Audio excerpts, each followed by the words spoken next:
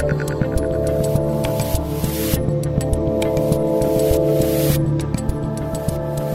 Dave Rubin, and this is the Rubin Report. I originally interviewed Candace Owens on March 12th to discuss her new book, Blackout. But as we recorded, news of COVID-related lockdowns began, and suddenly the news cycle totally shifted. Now, 6 months later, we're picking up the conversation and then releasing the original conversation, unedited, along with the new pickup we're doing right now. Most guests would never allow an interview to sit for so long, but if I can say one thing about Candace Owens, it's that she's a woman of her words. Candace, we shot that interview, it seems like a lifetime ago, but it was March 12th. And it basically was the day that the lockdowns were beginning. And the second we stepped out of the studio, your assistant, my whole team, everyone's telling us we're freaking out. You guys had to get out of LA, but you are a woman true to your word, even now 6 months later, because you were like, I don't think this is anything. This is nonsense. They're trying to take Trump out. And from everything I know of you since then, you have consistently put that message out there. So first off, how are you? I haven't seen you in a while. How you doing?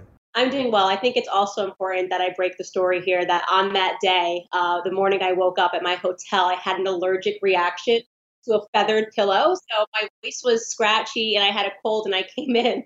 And Dave and his husband did not believe that I had an allergic reaction and they thought I was COVID-19. It wasn't just that you had an allergic reaction. You came in, you were coughing and sneezing. The news is breaking all over the world. And you were telling us that you had blood, that you were coughing blood earlier in the morning. And then you're like, oh, you don't mind if I work from your house all day, do you? And what did I do? What does a real friend do? You did. And we even fed you. Yes, but that is what feathered pillows do to me. I have the strangest allergy with feathered pillows, and if I sleep on one, I wake up and I will literally be coughing blood, but the timing, I will give you credit. It was just bad timing with all the COVID-19 stuff breaking out, so. Man, how bad would Vox love it if Candace Owens was patient zero on COVID-19? I mean, come on. They would have loved it so much. They would have loved it. All right, so listen, I said to you before we did this that I wanted to do a pickup with you because it does feel like a totally different world. In just 6 months, it feels so different. But we are going to air that interview totally unedited, just as it was. But I thought it was worth talking for another half hour or so just about what has gone on for the last 6 months, if any of that has changed your feelings on anything or anything else. So first off, you are in DC. You've become a creature of the swamp somehow. What's life like in DC? How has COVID affected you? And you know, you're pretty outspoken about this stuff, but are you okay with any level of lockdowns, any level of masks, anything? I'm not okay with any of it. You know, I think it's very easy when people are scared to convince them to give up their freedoms. And we saw that. I mean, people, hardcore conservatives, suddenly like, yes, we should all be locked down, force businesses to close. And it's an act of tremendous cowardice, in my opinion. For people not to realize that even in times of a pandemic, we still have to have our basic freedoms. The freedom for, if you are an individual and you think that COVID-19 is the bubonic plague, you should have the freedom to be able to decide to stay at home and lock yourself in a basement and order, you know, Seamless and Instacart if that's what you want to do. But you should also allow me to have the freedom to open my business and to say, if you'd like to come into my business, you know, I'd love to host you here. That freedom doesn't go away because of a pandemic. And I think people sort of lost the thread on that because they were so terrified. You know, now people have obviously shifted their opinions, and when people are on my side, I tend to take a very bold and strong opinion early on when people are unsure. But to me, it was the entire coronavirus narrative was just too perfect and too timely in an election cycle. We have to shut down the economy. We have to put everybody on welfare and give them stimulus checks. You know, nobody can leave their homes, so they have to rely on the mainstream media narrative because they can't go out and have experiences with their friends that would make them say, you know what, maybe it's not as scary as it is, as I've been out to a party a few times and I haven't gotten the illness. So I never trusted it. Of course, I think coronavirus is real. What I was questioning was the idea that it was some plague-like thing that was going to take us all out if we stepped outside of our door. And I really thought it was about mail-in voting from day one. Yeah, and by the way, you were taking it from both sides. You kind of touched on this because you were giving it to conservatives who were all about a lockdown suddenly and you know, government overreach, let's say. And then I saw like the usual suspects, the lefty blue check people because you dared to go to Whole Foods without a mask. And then there were several blue check people that, blood is on your hands, Candace. Huh? How many people have you killed? How many? Apparently tons for going to Whole Foods. They were like, how could she possibly say she goes to Whole Foods every day? And I'm like, look, I can't go anywhere because you shut down all of my events. I happen to live near a Whole Foods, and I like to look at what they have at the meat counter every day. So, at the time during COVID lockdowns, I was early in my pregnancy. So I am an asthmatic, so I have pre-existing conditions. And I ended up deciding to travel the world because I was that convinced of how untrue the narrative was. And I was shocked to discover the second you step outside of America, you realize we're the only ones playing the crazy game. When I was in England, there were no mask mandates. I went to Croatia. They have no idea that there's even, coronavirus going on. The kids are running around freely, no mask, no social distancing. So it just felt to me, especially when I got home, because I had those experiences, that it was really being manufactured for Americans. All right, so I want to ask a question that I think cuts to the heart of the Candace Owens that I know, but is also the public Candace Owens, which is those first few days when everyone was freaking out, when everyone was really freaking out, and you just took that position of this is BS, this is nonsense, all of that stuff. What is it about you? I've asked you some version of this before, because I even remember seeing your tweets right at the beginning, and I was kind of like, oh, Candace, like, you might really be stepping in it right now. You know, if a week later it turns out that, half of us have this thing or everyone over 60 is dead. But what is it about you that you just do it? You just get the thought and you're just like, I'm rolling. I think I have very good gut instinct. I just always really trusted my gut on certain things, and like I said, it was too perfect. And usually, if something seems too perfect, it's because it's too perfect. And it was just also all of the media, the death ticker was very strange to me. Like that, we've never done that before. I mean, if CNN and MSNBC did a death ticker for every time there was a car accident, you'd be terrified to get in your car. So I was already seeing that there was a psychological element that the media was playing, because it was just very bizarre to see a death ticker for anything. Of course, you're way more likely to get into your car and get into an accident in LA, but they would never do that. And so I really felt that it was just too easy for them to get into the minds of so many people. And I'm so crazy about not being brainwashed. And none of it made sense to me at all. It just from start to finish, never thought it made any sense. So where do you think we're at with it right now? Like, do you think Trump should be doing more in terms of forcing states to open, or should he just sit back and let them all do what they want, or where are you at? I think if I was the president of the United States, I would do exactly what he did in terms of sending it back down to state by state sovereignty, because it allows people to really understand who's running their state. Depending on what state you're in, you're either living in a communist state or you're living with freedoms. You're either living with, Ron DeSantis or Gavin Newsom. And it's important for people to understand that their leaders are behind this, so that they can't just put it all on the president. But I do think when he wins re-elect in November, he needs to put a stop to this immediately. And I'm already seeing governors saying that sort of a thing. Like Ron DeSantis said he will not lock down his state. What is predictable is that there will be a second wave, which is more deadly, right about now. So we're going to start seeing that in October, and they're going to start ramping up that rhetoric. And I think that, at that moment, we need people to start standing up and saying no. And we're seeing that in other countries where, they have been fighting for their rights, and we need to see more of that in America, because you'll wake up one day and you won't have any. And I have not worn a mask, so I'm very proud of myself. Yeah, and I think it's public knowledge that you are pregnant, right? I don't have to whisper that? Yes, it is public. So you're also 6 months pregnant. We're obviously thrilled for you, but I know you're not going to do something reckless with your health or the health of your baby. You're doing what you think is right.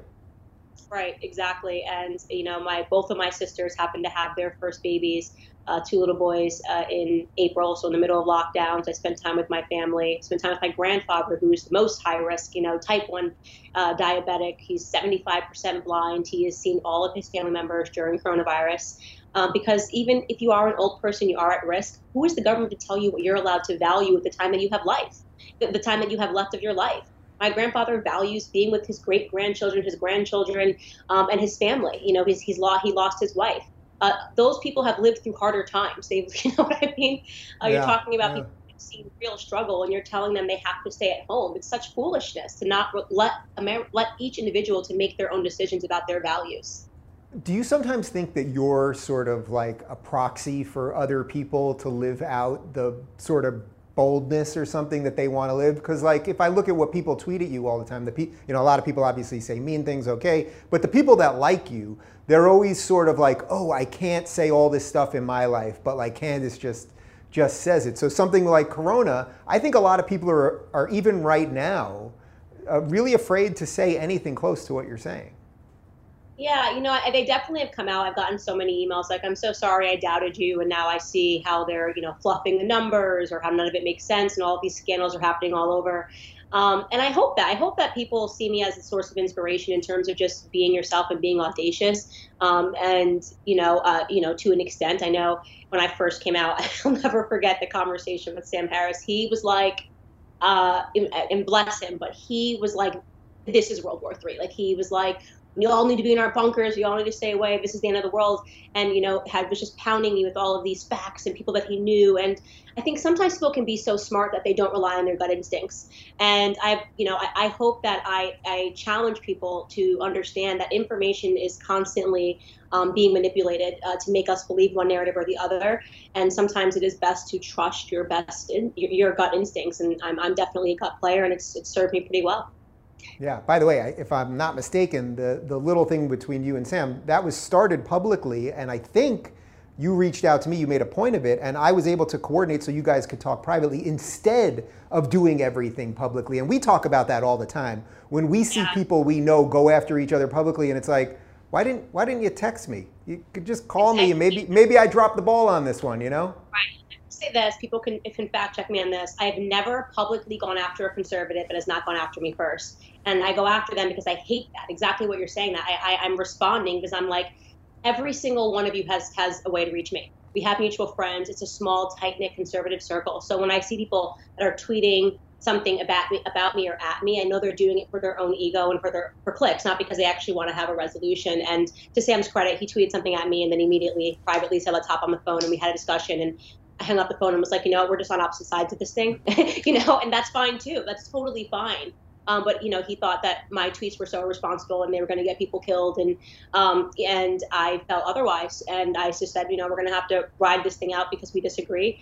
But I do think there needs to be a bit more of an adult approach on the conservative side in general. Like, I'm never trying to go after you with claws on. If I disagree, I'm happy to have a private conversation with you.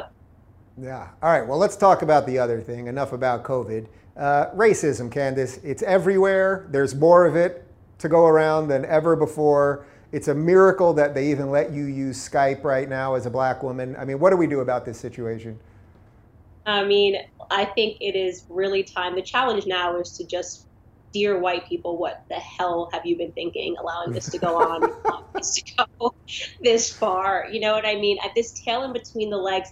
Hey, look, my ancestors, I can at least say, we were dragged with chains and whipped and beaten into submission.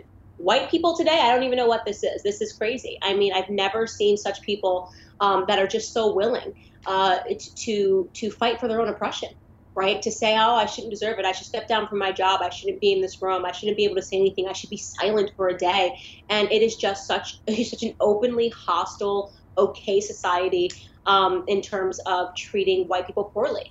But white people have dug the grave. So it's very bizarre to me. And, I liken it to seeing a parent with a toddler. Like if you're at a restaurant and the toddler is freaking out and screaming, and there are the parents that give the toddler what he wants. And that's like terrible. And white America, when they see these radicalized black people, because it's not all black people, but they get the attention, right? These radicalized black people screaming and wailing about something, they just give them what they want, no matter what it is. Defund the police. Okay, we'll just start talking about defunding the police because you've made that ridiculous, absurd demand that has never been made ever. And so it's hard not to think that this is actually the fault of white guilt, right? This is white guilt gone too far. You guys are like overdosing on white guilt right now.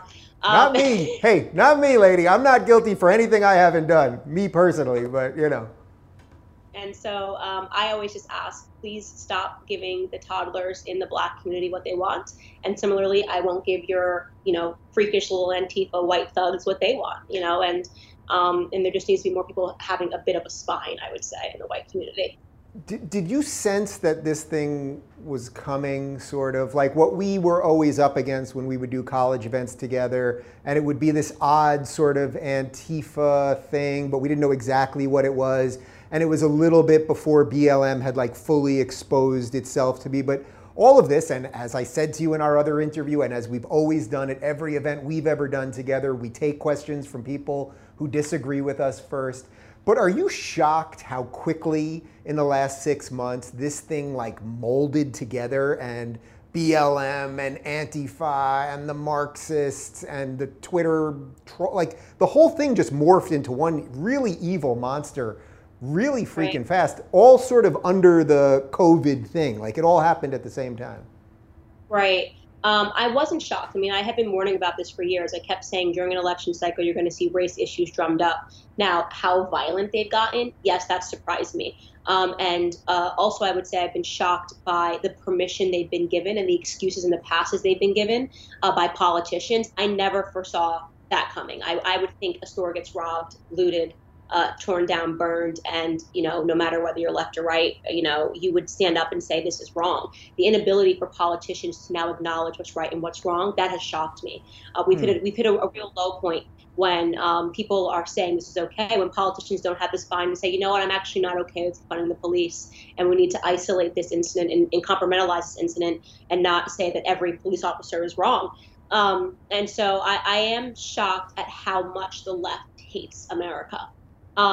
And how much the left hates people that do the right thing, because that's really what it's come down to. If you do the right thing, if you earn accolades in life, if you climb the ladder in life, they hate you. And they're saying there's not a place for you anymore. If there's something fundamentally wrong with free markets, with capitalism, with everything that American and Western ideals and Western principles were built upon. So that part shocked me, but not this narrative. I was seeing it everywhere I went, and I knew that they were organized, that they were well funded, and that they were going to come ready to fight. Yeah.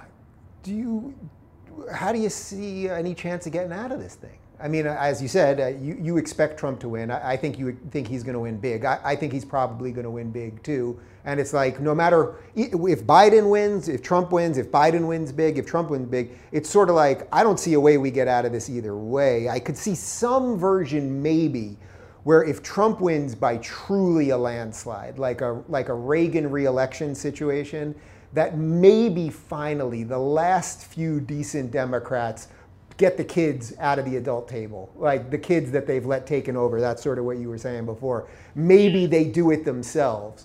But that doesn't seem very probable to me. Do you see any way we get out of this thing?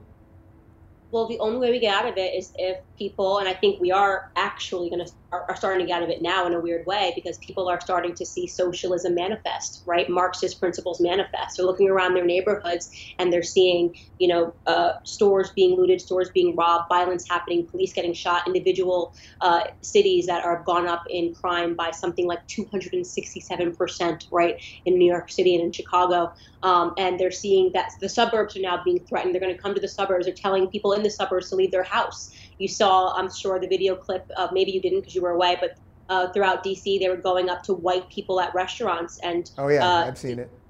Saying, put your fist up and say, Black power, or else you get screamed at. So these people are now seeing, you've supported this, and now you've seen what it's become.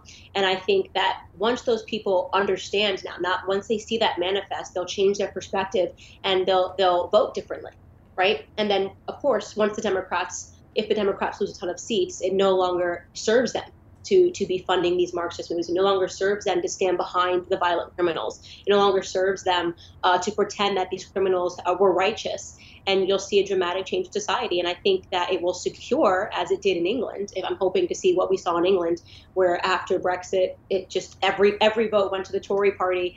I think that we will see the same thing in America, and we'll save this country for a lot of time to come, because people will not forget this.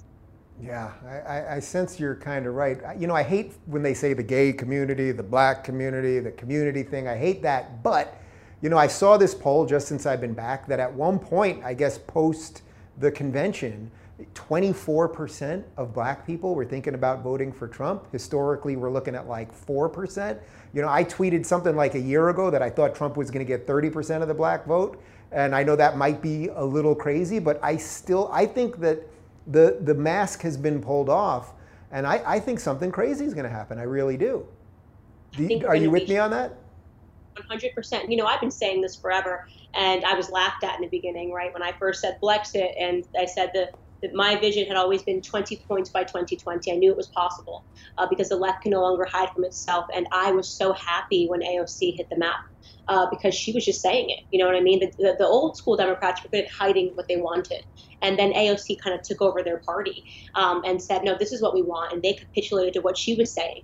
And so they couldn't lie anymore, right? They couldn't lie about the fact that they were supporting these Marxist principles and the destruction of family. Black Lives Matter on the website, destruct the nuclear family. You know, this is wrong, this is backwards. So, and I've just seen so many people, the people you least suspect that have contacted me privately, celebrities, that you would just go, this person posted a black square, this person's a Marxist, and just going, I've had an awakening, and I would like to have a private conversation with you offline.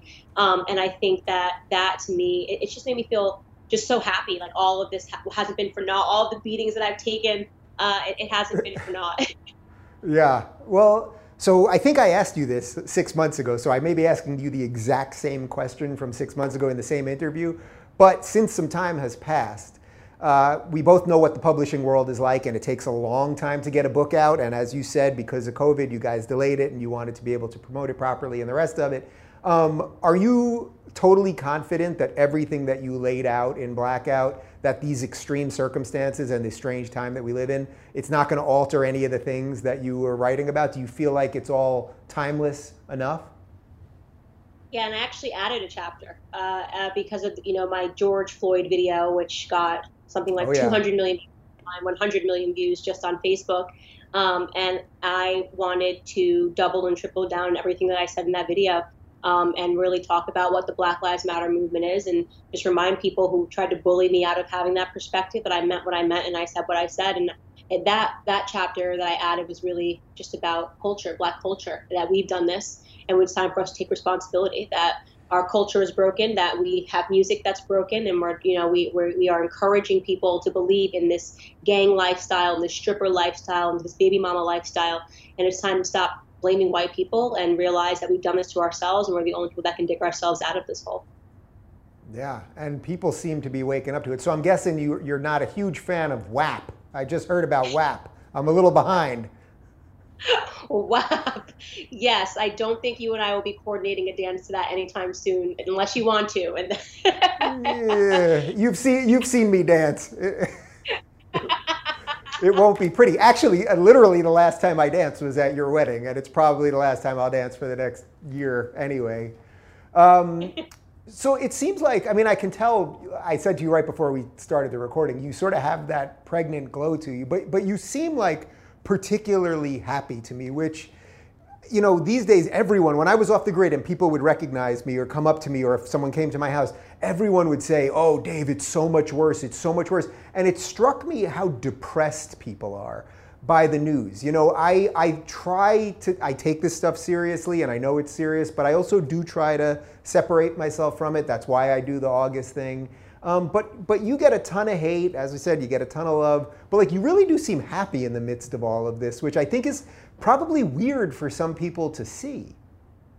I'm so happy. It's crazy. I wake up every day and I'm the happiest person, and it can seem totally bizarre, but my perspective is just that all I've ever wanted was for, in this crazy game of political poker, for the left to just lay down all of their cards and show us their hand, and they're doing that. And so there's this quickening happening right now where people are starting to finally understand my perspective of so many other people that have been fighting alongside me. I mean, on top of that, I have a husband, that I love. I recently got married. I'm having a baby. I'm having the easiest pregnancy ever.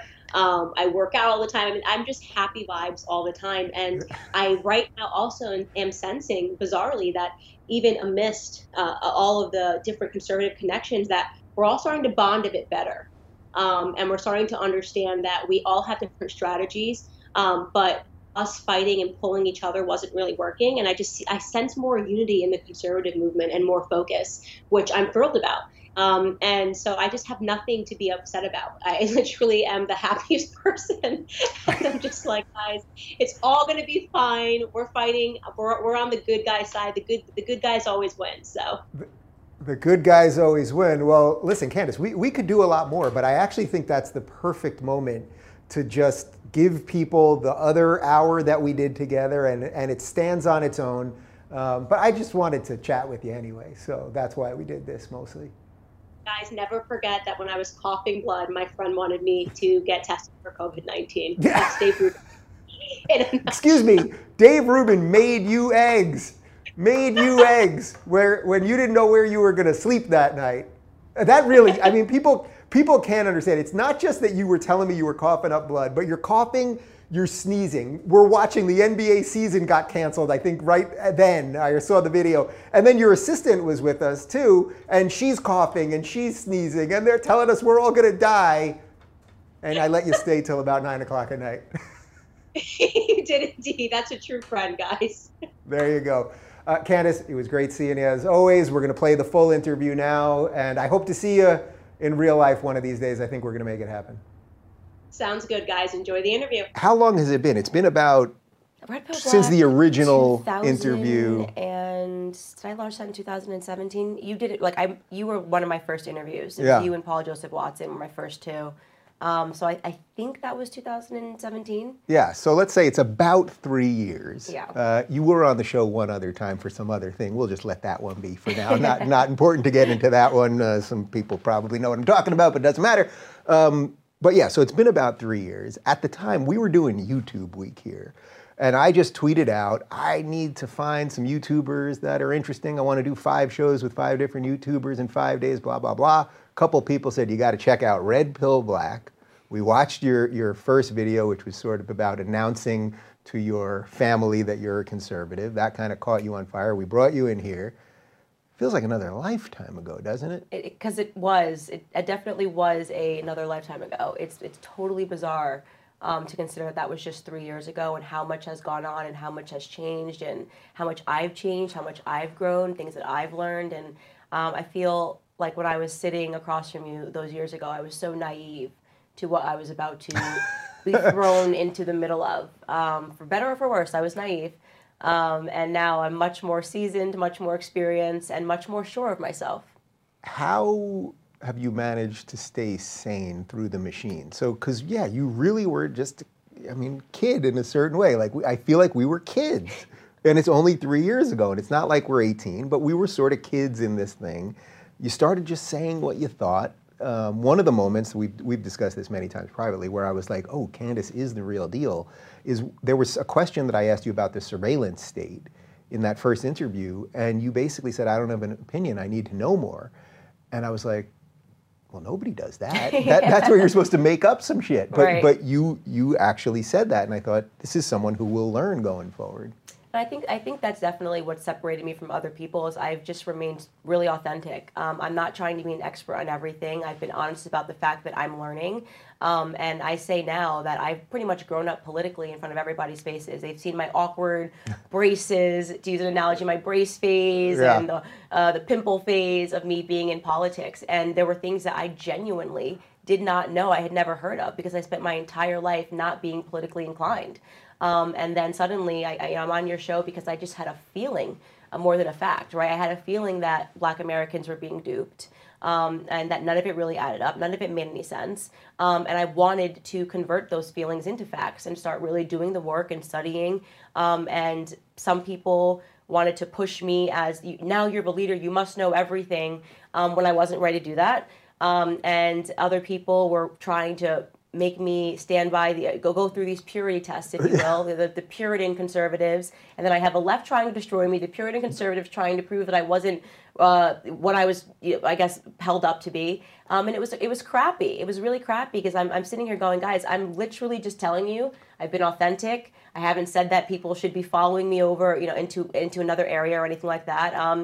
But I survived it because I'm authentic, and I wasn't scared. I was never scared to be myself. Why not? Why not scared to be yourself, but why weren't you scared by the attacks? Like when Twitter puts their lead story is basically, on the search bar was like, something like Candace Owens is alt-right, which eventually they took down after you respond, because you always punch back. But what do you think it is about you specifically that, because a lot of people fear this thing. They know who they are, they want to fight, but they just fear the monster.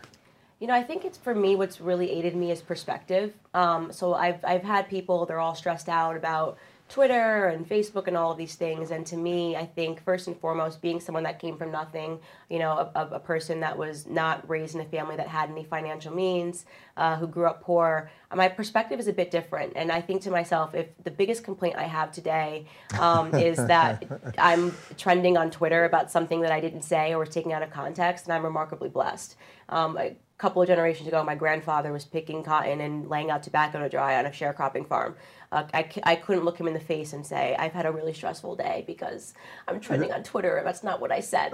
So it's just perspective. Yeah, you have to, and I also have a tremendously good sense of humor. Yeah, you do. You Yeah. do. Well, what is the part of you that is actually political? Because you don't really strike me like, when we hang out separately, like we always talk politics, but we talk about a lot of other stuff, and it's usually cultural what we're really talking about. But you're thought of as like this political beast, like, oh, Candace is going to be president, or Candace is going to be a senator, or, you know, something like that. I mean, I remind people of what Andrew Breitbart said about politics is downstream from culture. It's such an important thing. He's so accurate with that. The reason why things weren't changing and conservative ideas weren't winning in society is because conservatives, by and large, stuck up their nose to culture. And I say that as somebody who had to go through the conservative ring of fire too. People know, obviously, that the left routinely attacks me and that they've attacked me since I started making YouTube videos, but they forget that conservatives attacked me too. You know, one of the first hit pieces that was written about me was written by the National Review, and I'll never forget the sentence: "This is the sort of conservatism that we need to reject," is what they wrote. This is the sort of, because I was making funny videos, because I was making people understand big concepts, because I wasn't writing a 95 thesis, 95 theses and stapling it to a wall and saying, "Here you go, guys." Right, you weren't in a think tank funded by a gajillion dollars. Yeah, I was just on YouTube taking some complex topics and being conversational. And that same kind of vein of conservatism are the people that thoroughly rejected Donald Trump. Donald Trump is cultural. He takes complex topics and he dilutes them down to something that feels tangible, that somebody who's a normal individual that's a hard worker can understand. Hashtag lock her up, right? He's saying a lot in there, right? There's corruption. It's been going on for a long time. Something needs to change. It's a swamp, right? People hate how colloquial that is, but people respond to a more colloquial manner in how I speak. I don't speak to my cousins like I'm giving a thesis paper. I talk to them conversationally, and that was my style. But Candace, as someone that's had dinner with that Trump guy and has been to the Oval Office and done other things with that Trump guy, I thought he hates black people. I saw on CNN he's a racist and a homophobe. It's crazy, and I think it's fortunate that the media continually overplays their hand. It's fortunate because it's the reason that I exist. And anybody who has a modicum of intelligence knows that this man has been in the media for decades. He was never accused of being racist, sexist, bigoted, homophobe, none of those things. And then suddenly he runs for president of the United States and he's all of those things. So for me, it just gave me pause. And I just said, this can't be right. I by no means in that moment when he came on the escalator thought he should be president of the United States. But I also wasn't dense enough to believe that as he came down that escalator, he suddenly became the literally Hitler white supremacist that CNN and MSNBC tried to turn him into. So I appreciate the media and them constantly smearing and libeling people, because I think that it's working in our favor, and it's working on the side of truth because more people are questioning their relationship with the media. So how does someone like you balance the identity politics that you hate, that we constantly mock, versus, as you always say to me, you just want black people to think for themselves, or have black people realize they don't have to be Democrats. So it is twanged with identity politics, right? Brexit is twanged with it. And I always say when people ask me this, that I have to use their rules against them, sort of, something like that. But how do you balance that? Well, I think it's understanding the difference between identity and identity politics. So I am happy to be black. I think black can be an identity. I think Jewish can be an identity. I think part of your identity can be, if I was pregnant and I wanted to take a class and sit around with a bunch of pregnant moms and talk about the struggles that we're going through, that's not identity politics. That's all of us coming together because we share a certain identity. And we're talking about certain things that are relevant to us. Black Americans convening to talk about things that are relevant for them is not identity politics. If I was using Blexit, and at our Blexit events, we were saying, you need to vote for Donald J. Trump. You need to stop being a Democrat and start being a Republican. That would be identity politics. Because of the color of your skin. Yeah. It's quite the opposite. We're talking about why the color of our skin and the dialogue and the race dialogue is meaningless. We're talking about taking responsibility for things that are going on amongst our communities that we have been the perpetrators of. You know, we talk about police brutality in a real context. We talk about that weight against black on black crime.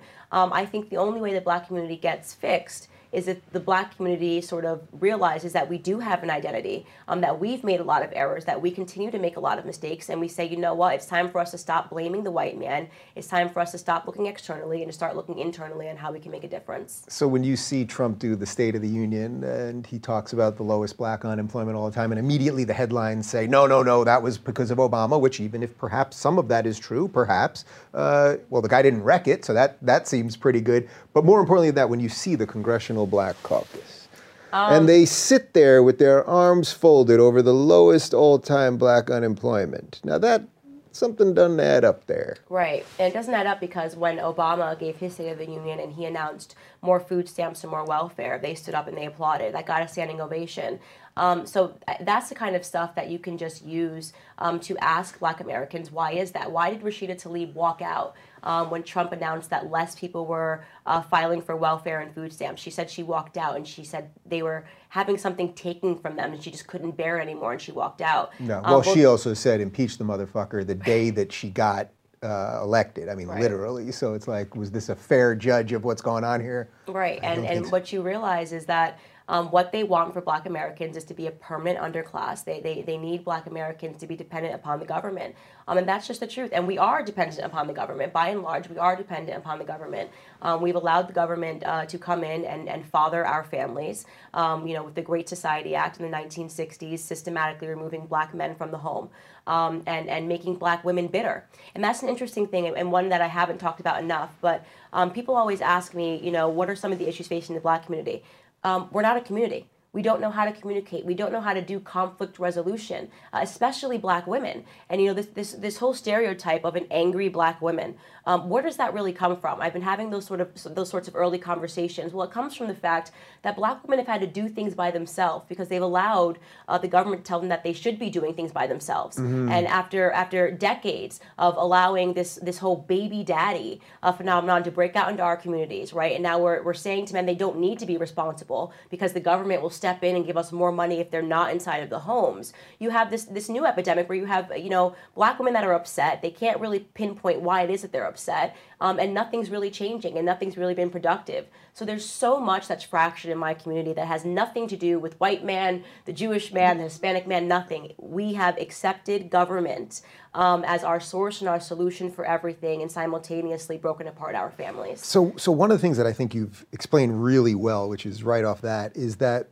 generally, again, the black community, which is a bit of an amorphous term, generally, actually, the values usually do lean more conservative. That's and it's right. Only through sort of media tricks that they don't realize that, something like that. Can you talk about that a little bit? Yeah, absolutely. I mean, we're naturally conservative. I mean, even when all of the candidates were running and people were trying to take Pete Buttigieg seriously, and I immediately said, this is all a farce. Pretending that Pete Buttigieg is going to be the presidential candidate for the Democrats is a joke because he's gay, right? And he's a gay married man, and he's running as a Democrat. And the Democrats need the black vote. The black community will not vote for a gay married man to be the candidate. That's just a fact. Whether people like that, it makes them uncomfortable, doesn't mean anything. So is that a religious thing, it is, do you think? It is tethered to Christianity, absolutely. Yeah, and black people are deeply faithful, and every poll showed that, right? And you saw the leftists ignoring that piece of evidence. Oh, well, we're not going to look at the fact that black people are polling very low, and then they're not okay with the fact that he's married to a black man because they don't want to accept reality.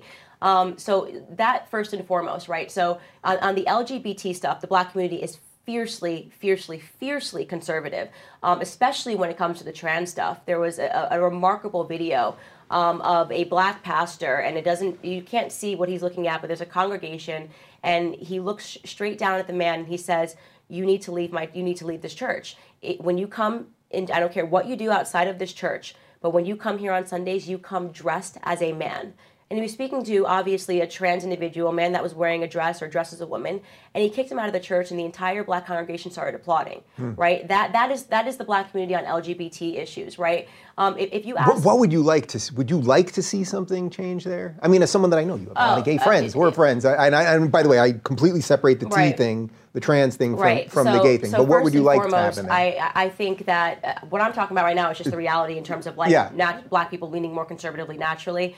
100%. I hope that the Black community is at the forefront of standing up to the trans stuff. I never want to see that. I never want to see that change. And I think that it is incumbent upon the gay community to expel it. You take the T off, or we're not playing the game, right? If you're saying that now this is a package deal, and that somehow you being a married gay man means that in order for me to accept that, I have to also take drag queens and men that are dressed as women and them being allowed to go into women's restrooms, no. I'm not playing the game. Well, the other part that I hate about it is that I have no more insight into what it is like to be a trans person than you do. Right.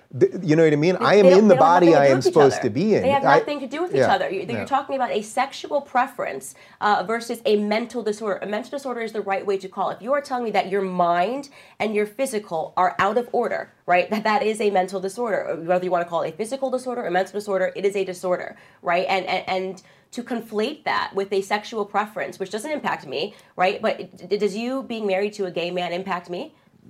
You've been here for many nice dinners. Does it impact me? Does me being married to a straight man impact you? Okay, but if suddenly, like I said, a part of you accepting the fact that me and my husband are married means that you have to also accept the fact that, you know, your child is now going to be exposed to men dressed as women and be read to by a drag queen and over-sexualized and all of the stuff that comes with the trans movement, which I view as evil. I really do. It's something that I'm very opposed to. That's what I see is where it gets problematic, and there needs to be more gay people speaking out against it and saying that we're not just going to let you put this on our wagon, right? And so, I mean, that's something that I'm passionately against, and I've been against it since I've been on your show. So. Yeah. Well, Douglas Murray, who I know you've talked to, I mean, who happens to be gay. I mean, I think he's really led the charge. The book's over here somewhere, right? Where he separates these two things. They just have nothing to do with each other. Just to clean all of that up for the people that will clip this and go, oh, Candace hates trans people. They've been called transphobic. Yeah. How would you like if a trans person that worked at a place that you work at, or a trans person that you met on the street or had coffee with or something, how would you like them to be treated under the law and the rest of it? They should always be protected. This concept of, like, because I don't want to now adapt my life to the way that you preferred to lead yours now means that I somehow think that you should be harmed or hurt. No, this is America. You should be afforded the exact same protections that I'm afforded under the law, right? But if I woke up one day and said that I was Superman, and I said now all of a sudden we have to legislate the fact that I think I'm Superman, that's crazy. I mean, we have to accept that there are various other disorders too in this world, the mental disorders in this world, people that suffer from schizophrenia, bipolar, all of these things. The difference is that we encourage them to get help, and we don't demand that the whole world pretend and shift to accommodate their various illnesses, right? If somebody is schizophrenic or somebody is suffering from split personality disorder, we don't say, okay, well, you get 2 votes because you think you're 2 people, right? That's the trans argument. Patience. Right? Patience, you're right. Give it just a couple of years, Democrats will be on that too. But that's the trans argument, which is that because this is what I'm going through, gender dysphoria, which is very real, by the way, everyone now must adapt, and we must pretend that there's 36 genders when there's just not. And then to call people that acknowledge and can see reality for what it is, bigoted or saying they have a phobia is just wrong. And it's not an area where I'm willing to give up any yards on the football field. Yeah. So when you see Trump addressing, you know, the employment issues with the Black community, and you understand that from your perspective that the Black community is more, I hate saying the community word. Black people, blacks. Yeah, but even that, like because of course there's just all these different types of Black people, of course, but by and large, or whatever you want to call it. So unemployment down. He's also doing some stuff on criminal justice reform. I mean, we were in D.C. We did an event, and we went to the Trump Hotel for a drink, and help me with the woman's name that we met, the woman that he got out of jail, Alice Johnson. Yeah. I mean, he's done some pretty good stuff there too. He's done some really good stuff, and I will say this: it's great that we're addressing some of these older policies that were put in place, first and foremost, like the things that were put in place by the Clintons themselves, that definitely did disadvantage Black men. And I've realized that I do see a disconnect, and this is where I go separate from a lot of conservatives on this issue, because I have found that some conservatives are hardcore on criminal justice, and they say, you do something bad, you locked up, throw away the key, and you're done with it. And that to me shows that they have not had much of an experience with people that end up in the system. I do agree that above a certain age you commit enough crimes, you basically, it becomes very hard for you to come back from that. But when people are young and they're committing their first offense and it's the first time they're going into prison, so much change can happen. Their circumstances are usually being led by, I have uncles that have spent their lives in and out of prison. When you're completely impoverished and your back is against the wall, when you don't have your father at home, sort of the natural direction that you trend to is towards the streets, because you will pursue that paternity elsewhere, right? So if you are not getting that guidance from mom and dad because they're not at home and you're not having dinner around the table at night, you're still going to want somebody to be the mom and dad. So that leads you to the streets. That could lead you to culture. That could lead you to hip hop. Suddenly Jay-Z and Kanye or mom and dad and whatever they're telling you, if somebody's saying grab a gat, go outside, you think that that's the direction that you should be into. So there's so much that happens when you talk about the fatherless problem that we have in the Black community. And if you can get them in prison and you can make just small differences in terms of helping them transition when they get out. I've been in prison for 2 years. You're going to give me $50 and a bus ticket, and you expect me not to go back to crime? Those are the things that are really important. And I spent some time 2 years ago visiting some prisons and speaking to the inmates, and it really woke me up to that. Now, on the other side of that, and where conservatives are getting it right, is that this is not... You can't make the argument that because there's a lot of Black people in the system, that the system is rotten. Black people, we commit more crimes. That is just the truth. We are disproportionately represented in the prison system because we are disproportionately committing crime. It goes back to that thesis of we got to be more responsible. Yeah. There's a lot there. Yeah. Okay, so why is this stuff so hard for people to understand? Do you think? Like, is that purely just because of the cultural aspect that you just constantly get the reverse message? Yeah, it's not hard for people to understand. It's people don't want to understand it. I say now that nobody ever won an election cycle on the slogan of be more responsible, right? Because nobody wants to hear that. Nobody wants to hear be more responsible. Right. And that's the truth. A lot of these things and these issues that we have in society are because people are not being more responsible, because people are making bad decisions. And unfortunately, going back to culture, yes, we have a culture that tells it it's okay to not be responsible. So it's okay to offset all of your issues. It's okay to blame, external institutions for the problems that you're dealing with internally. So it becomes easy. And like I said, looking yourself in the mirror and saying, I am bad in this way, or I need to correct this, it's hard. And most people just don't have the humility to do it. Do you find it funny the way they always end up turning it on themselves too? So once you use racism or sexism or homophobia as the tool, it always ends up coming back on you. So like Cory Booker gets out of the race. Next thing you know, Cory Booker's saying that, it's because of racism. Any of Elizabeth Warren gets out, everyone says it's because of sexism. But it's like, guys, it was the Democratic primary. Yeah. It was your people. It wasn't those evil Republicans. It wasn't those evil conservatives. It was your people. So you're saying your people are racist? And actually that is what they're saying, and perhaps there's some truth there. Right. And what they say basically is if I don't get what I want, there's something bigger happening on. There's something bigger going on. How sweet is that? It's the best thing ever. And actually, I was just responding to a tweet when I came in here, but the woman who had that big mathematical hysterical. Did you see that on MSNBC? Gay is her last name. Is it Marcy Gay? Something with an M. Yeah, I think it's Marcy Gay from the New York Times. Was it? She was 500 million divided by 300 million equals 1 million or something. That basically crazy. Bloomberg, with the 500 million that Bloomberg spent on the campaign, he could have given every American $1 million. $1 million. Yeah, and Brian Williams agreed with him, and apparently the researchers and all. It's like we're in here. I got a couple crew members in there, but we're just doing our thing. Right. It's like nobody's got no IFB here with someone telling me numbers. They have a whole series of people in there. Right. And yes, 500 million could actually give 1 million people to every American. 350 million Americans. 350 million Americans. Woo. So her math on that is 500 million divided by 350 million Americans. But putting aside the math mistake, I don't think that's where you're going with this. Yeah, because then she tweeted, I don't know if you saw this yesterday. I saw it. She's written an article saying that the racist mob is not going to stop her because of she had to endure racism because of her mathematical error. And how pathetic is that? I mean, really think about that. This is what really frustrates me.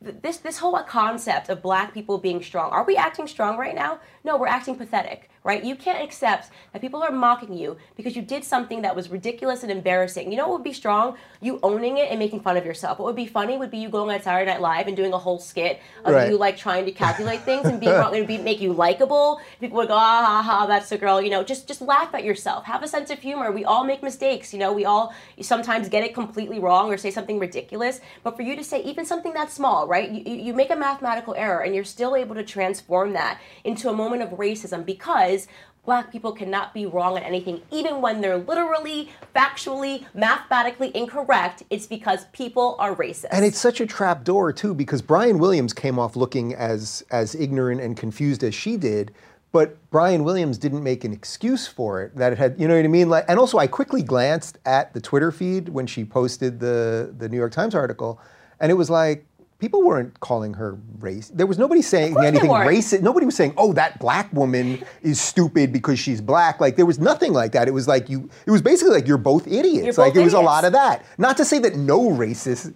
person got in there and said something. Lord knows that I'm sure they did. But like the knee-jerk response to go, "Oh, my get-out-of-jail-free card is this." Right. Yeah. And what it really speaks to is the fact that I really believe that in this moment in time, black people are looking pathetic. That the people that we have leading culturally look pathetic. This whole, Jussie Smollett is pretending he's launching racist attacks on himself, right? Hiring big black men. By the way, if you're going to pay to do it, pay some white guys. Yeah. Just at least go with it. So when we see the images, it looks like you maybe thought it was white people that were doing this to you.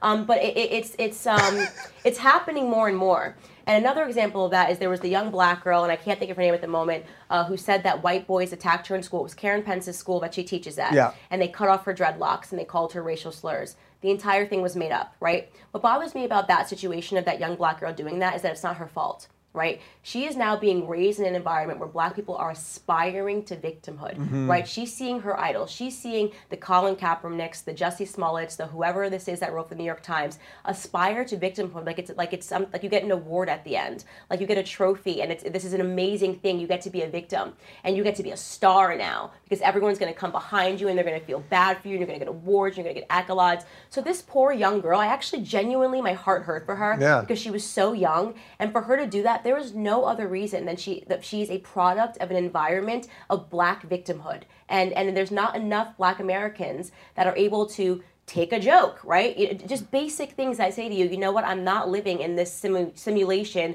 of white versus black. And that's what I think that is going to be the next natural generation of black kids, just wanting to be a victim all the time. So when you've gone to Blexit events and do all of the things you're doing, do you sense that thing is just basically ready to crack? Like when I've seen the videos of the events that you do, it's like the joy that is in that room is incredible. Yeah. It's absolutely incredible. It's way more joyous than if you were to go to some event where you'd be up there going, the Republicans did this to you and we're going to give you more of this. Like there's no joy related to any of that, and people want to be joyous. Yeah, and one of the things you always told me from the beginning is how pissed you were that the way that black people stopped being funny. Because black people are naturally funny. We're naturally funny. Black people, Jews, naturally funny. There's something about going through struggle that gives you a sense of humor. Like the blue collar perspective. And a sense of humor gets you through tough times. It really does. And that was kind of, we cornered the market on that, on a sense of humor. And I always talk about the old stand-up routines. And Bigger and Blacker is the one that comes to mind. It's the one I watched most recently. Just a great... It is a perfect... It's a perfect stand routine. You know what's perfect about it? Because he's so racist to everyone. He goes in there, the first thing he says is, yeah, white people are in the back tonight, right? And then everyone starts laughing. And by the time he's done, he's insulted black people, the baby mama drama. He's insulted white people, Jewish people, school shootings. He even went there at that time. This was in like 1990. But he starts being like, oh, that's a white person crime. You know what I mean? Like talking about the differences between white crimes and black crimes. Yeah, he's got that great line about... he's like, people think black people don't like Jews, but like, we hate all of you. Yeah, we hate all of you. Yeah, right? And everyone's laughing. And it's this incredible moment because by the end of it, you suddenly realize that you all kind of suck, right? In your various ways. and you feel closer and you feel better for it. That is what humor is supposed to be. It was always supposed to be medicinal. It was supposed to be a way of saying that, like, your problems aren't as big as the problems of the person next to you, and we all suck, and this is kind of the condition of life, and we're doing this together. You can't do that anymore. Right? If he did that skit today, go back and watch it. He would be canceled before. I mean, it would be insane. It would be insane. He would be canceled before he got out the first joke, and they'd be like, "This is not funny. I can't white people in the back tonight. This is completely inappropriate." I mean, like, that would be the critics today. Yeah. Oh God, it's so nuts. Or look at what's his name? He was going to host the Oscars. Kevin. You know what? A tweet. Kevin, what's his name? Kevin Hart. Kevin Hart. Yeah. Yeah, a tweet from years ago. More than 10 years ago. Joke, gay, whatever. Right, and I'll tell you what's wrong with that. The bigger issue with that. The first thing is he shouldn't have backed down, and I thought that was an example of black people being pathetic. He should have stood his ground, and that's what I love about give me the black community and that Dave Chappelle. Yeah. I love Dave Chappelle because he stands his ground. And he to me is he's saving black humor right now, and people won't realize until his legacy settles of what he's doing. But aside from that, remove Kevin Hart and think about this next generation of kids. We were afforded, Facebook started when I was in high school, right? So I got to be a kid. There was no social media. My dad had a beeper when I was growing up. And I got to be a kid. What I mean by I got to be a kid, I got to be a crappy human being. Because part of growing up is experimenting with being a crappy human being. It's looking you in the face and saying, you know what, you're fat, right? Ooh, I either liked the way that sounded or liked the way the person reacted. Okay, you know, I was a mean person. I didn't like that. Yeah. Trying when I had AIM, like, you know, just something mean to say. Yeah, I can say whatever I want. Yeah. And we didn't have a society who could capture our old, God, could you imagine if the old AIM chats came back? They'd be like, Candace is canceled in 3rd grade for saying something. My handle was brat for life. Like, you know what I mean? Like, really ridiculous stuff. But the purpose of growing up is to experiment with who you want to be. And kids are notoriously mean. They're picking on each other. They're getting bullied. And now you're saying to kids that what you do, even if it's 20 years ago, you can get wiped out. You could say something in a WhatsApp, and if it gets pulled out, your chances of employment, your chances of going anywhere, you're done. You're canceled from society. If people don't realize now how that's going to contribute to depression and suicide, to me, it's just something that nobody has thought about that. Well, it's anti-human, actually, because it is your job as a human to say what you think, to be who you want to be. And they're trying to model for young people, no, don't do it. Right. Well, that's why I always say, I mean, that's why you're dangerous. You tell people the complete reverse. Right. People have said to me, by the way, political advice, you know, Candace, every 6 months you should just go back and cancel your tweets so they're not lingering there. I go, why? Why would I be, if someone brought up a tweet from 9 years ago, I'm going to be like, yeah, I changed my mind, right? I also don't think Barbies are the coolest thing anymore. I changed my mind since I was 3 years old, right? Evolution is normal. Even with that car. She's got that cool car. She's driving in Malibu. Maybe I could go back. Yeah. But people, what the left has done is they've made it seem like there's something fundamentally wrong about evolution, like it's not supposed to happen. We all evolve. We all evolve. You are not the same person that you were 10 years ago. You're not going to be the same person in this room that you're going to be 10 years from now. That's a part of the human condition. And when you start to acquiesce to that mentality and you say, I'm going to just delete, you know, I said something in a tweet that I should have maybe not said, I'll just delete it so I don't have to pay for it 20 years from now, you're acquiescing to something that people will not be able to survive in the future. So I keep it up, because if somebody asks me why I said that, I would say it doesn't matter if I said it. The question is, do I still believe it? Right? Yeah. That's the better question to ask me. Have I evolved since that opinion? Not that there's some harm in having a thought or having the wrong idea or being wrong in the first place. And by the way, it's not just your thoughts that they want you to worry about. It's other people that you're associated with thoughts. So sometimes scary Candace Owens tweets something and I'll get a text message from somebody, like a public person, and they'll say, Dave, Candace said that, you know, are you going to say something? Yeah. As if you're my pet. I keep you in a little bag. And it's like, oh, yes, I control Candace, and I have any right to tell her what to do with the rest of it. But even that idea that it's not just what you say, it's that now we want to keep you really worried about who you might be friends with and who you might follow on Twitter. And I don't play that game. And by the way, I think that's also something that separates me from most conservatives. You know, people that go mainstream, and I for what it's worth, have gone mainstream. I obviously do the big networks. I've been on Fox News.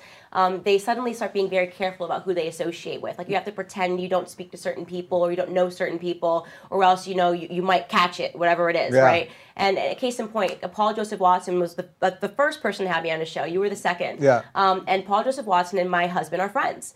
So I'm supposed to pretend, because Paul Joseph Watson used to be the editor-at-large at InfoWars, that I don't speak to Paul Joseph Watson. He and I aren't friends. I'm not going to do that. I can't be fake, right? So if you think that some condition of me saying, well, Candace, you can only stay mainstream is if you pretend that you don't speak to anybody that's ever been associated with InfoWars, that's crappy. And conservatives need to stop playing that game. Well, also because so many of these people, and we see this all the time, and I won't out people right now, but that are privately going to parties together and going to dinners together, but then won't associate publicly. Right, I hate that. It's fake. It's fraudulent. I despise it. Yeah. And that's why you're seeing this uprising, by the way, of conservatives who are saying these are the neocons, and this is and what they're really getting at. And I don't agree with a lot of their ideas. Is that people are scared, right? At the same time that you're saying you're fighting the left, you're playing by their games. Okay, so if you're going to say that you hate InfoWars, I don't watch InfoWars. I've never watched InfoWars, but because they're fraudulent and they're fake news and all this stuff. But you'll go on CNN. I don't know how that works, right? If you go on a network that routinely refers to people as white supremacists, Nazis, and all of this stuff, to me, I have my ideas. These are my ideas about Black America. Whether I'm speaking to you, whether I'm speaking to Paul Joseph Watson, whether I'm speaking to Don Lemon, and whether I'm speaking to somebody on Fox News, I'm the same Candace, right? So the environment that I'm in doesn't really matter for me because I'm not sanctioning their ideas. If I go on CNN, I am not agreeing with everything Don Lemon has ever said. If I am going on the Rubin Report, I am not saying that I agree with everything that you have ever said. And conservatives should stand by that. That should be across the board. Like it is okay to speak to people that you disagree with. You're not going to catch something if you talk to people that you do not agree with every single thing that they say. Yeah. And that there's a cowardice about that. Well, also you see this crazy version where putting whatever you might think about InfoWars, and I was on once, I did Alex Jones once, but I've literally never watched it. I see these memes, well, you don't see them anymore because people are afraid to get banned, but you see memes of the guy screaming and gay frogs or the rest of it, whatever, it doesn't even matter. But Trump gave his big coronavirus speech last night, and I was watching CNN because I do try occasionally to flip through just to get a feel of what's going on, and CNN comes back and it's Chris Cuomo and Jim Acosta, and they immediately go into Trump within 30 seconds of Trump's speech. He gives probably the most important speech that the president's given in at least a decade or something, right? And they immediately go to his xenophobic language. Yeah. And it's like, guys, that's not news. Right, it's not news. That's not news. I totally agree, and I think that you guys, CNN, you were calling it the Wuhan virus 2 weeks ago, right? And now because he says it's from China, it's racist. It's yeah, I mean, it's true, and this is the environment that we're in, unfortunately, and I think that it's incumbent for conservatives not to play by the left's rules. And what I mean by that is even, I don't watch InfoWars, but I think that pretending that Alex Jones is this big villainous character is wrong. It's wrong. I think that we know people watch him, I assume, from what I've seen in the clips, it's like the WWE of politics. It's like making voices, sounds, it's like entertainment, you know what I mean? And all of these, to pretend that every person that watches him is like some young white supremacist in training is just irresponsible and sloppy. And I just try to be authentic in terms of the way that I view all people, and I'm not going to suddenly, because I'm accepted into the mainstream, pretend that, well, I'm not that kind of conservative, I'm not that kind of whoever it is. And I think there's been a lot of that in the conservative movement, and we need to stop that sort of like Puritan I guess, a Puritan perspective that I see a lot of people are holding right now. So I want to get into some of the things that we disagree on. And I just did your show yesterday, and we unearthed a lot of it, and hopefully we can take it a little further right now. But what do you make of the never Trump conservatives who are now suddenly, they were like all suddenly socialists? Yeah. Like, it was like one thing to be never Trump. That could be your position. So be it. You don't like his attitude. You don't like the way he tweets, the rest of it. You may not like his policies from a right perspective. But they're suddenly all like, they kind of like Bernie now, or they're like all on Team Biden. It's like one thing to be against one guy, but how can you be a conservative and be for Biden or something like that? Right. So here's what I'll say. And correct me if I'm wrong, Glenn Beck used to be a never Trumper. Glenn Beck, but he was on the right. Yeah. So Glenn Beck was a never Trumper. Example, because I spoke to Glenn Beck. I did a show a few weeks ago, and what we talked about was we were talking about evolution and saying that, like, there were tons of people that were never Trump. Good reasons or bad reasons. Like, the people weren't sure about him, myself included, when he first came down the escalator. The people that have kept that up at this point, or have said, are just suffering from extreme arrogance, right? And they kept it up so much that they're now saying, oh, I'd rather be on the side of socialism. You're basically saying that you want so badly to be right about this person that you have been so against, right? You've taken such a drawn such a hard line in the sand about hating him. That you're actually willing to accept things that you know will fundamentally reverse the country that you live in, that will fundamentally break down the fabric of America just so you can be right. I can think of no greater example of narcissism. Yeah, it's just like this perpetually endless. Well, also because the outrage, it sort of goes to what you were saying before. It's like they need this endless outrage to kind of keep this machine. That's how they define themselves. Right. So you need it, and it's always a lot easier to be the complainer than the doer. Right. Like that's it right there. But all right, let's get into some of the stuff we talked about yesterday, because you were asking me, you were going, Dave, and I've heard it before. Dave, what do you mean you're still a liberal? You're still a classical liberal. Come on, you're a conservative. And we unearthed some of that. One of the things I said to you is what I would love to see a space for people on the right and conservatives or Republicans, whatever you want to call it, to carve out some room for sensible pro-choice people. And I don't really see it right now. And my position would not be to try to convince people on the right to be more pro-choice at all. But I happen to agree with people on the right about most of the other things, so I'd like to see a bit of a wider tent there. Well, I hope that I have carved out that space, because I felt the same way when I became a conservative, that it was like you need to say all of this instantly and agree with all this instantly, or you're not really a conservative sort of a thing. And I think that there needs to be exactly what you said, a wider tent, and we can't become what we hate. The left puts everybody up to these purity tests and says if you agree with me 99% of the time, but you disagree with me 1%, you're not allowed to be on the boat. And I need not just on the boat. Now we have to drown you. Now we have to drown you. Yeah, it's like we got to tie some rocks to your feet. Right, right. You got to go overboard. You got to walk the plank. Yeah. And I think that we have to be conscious as conservatives not to do the exact same thing. And I know that in terms of the pro-choice thing, I have been a person that I think has been more accepting than anybody in the conservative movement, because you remember when I was sitting on your show and you first asked me, and I said I'm gonna kind of not say what I think about this just yet because I wasn't ready and I didn't have my opinions formulated on the basis of fact yet. My opinion is that I'm pro-life. But I know that there are a lot of young women who have made the decision. This is what I was struggling with. I had so many friends and family members who had made the decision to have an abortion. And for me to then say that you murdered your baby, you're a horrible human being, you're irredeemable, it would have been inauthentic, and that's why I wasn't ready to make that leap. Mm-hmm. But instead, I had a remarkable conversation with a woman and who is strongly pro-life and had 3 abortions. And she said that she had her come to God moment where she realized that she was doing this thing and she was having these abortions because she was a part of a society that told her it was a clump of cells, mm-hmm. right? So you're forgetting that you have these young girls who they don't want to murder their offspring, right? But they're growing up in a society that is making abortion seem like it's a really easy process. Like you go in, you're going to be fine, it's a clump of cells. You have the girls now doing the TikTok videos, making fun of how easy it is to get an abortion. You've got Miley Cyrus and her abortion cake with her tongue out half naked. You've got Michelle Williams on stage, I think it's Michelle Williams on stage accepting an award and giving a speech about how happy she is. She killed her kid and she's holding a trophy. Well, this is what's raising your kids, culture, right? And so how can you fault a young girl who goes in and makes the decision at 19 years old to remove a clump of cells and then tell her she's irredeemable and that she's a baby killer? That's not creating room in the conservative movement. What you can say instead is that, you know what, you may have made that mistake when you were young. You may have done something when you were young because you thought you hadn't evolved and you thought that you were making the right decision and the best decision based on societal pressure, which tells you when you're a young girl, your whole life is going to be ruined if you're not married, you don't have all of your finances figured out, and you have a kid. That's what you kind of learn in school. And this is the responsible decision to get an abortion. But you can change your mind. And you can actually be one of the loudest voices for pro-life. It holds more weight if you're somebody that's converted away from it. And similar to me being a person that was a liberal and converted away from it, it actually holds more weight. So what if you actually don't go that far and you're still, say, more where I would say to me, first trimester, do I believe it's a life? Yes, because that clump of cells you're talking about, if we found it on the moon, everybody would say it's life, right? So I'm not playing the life game in any way.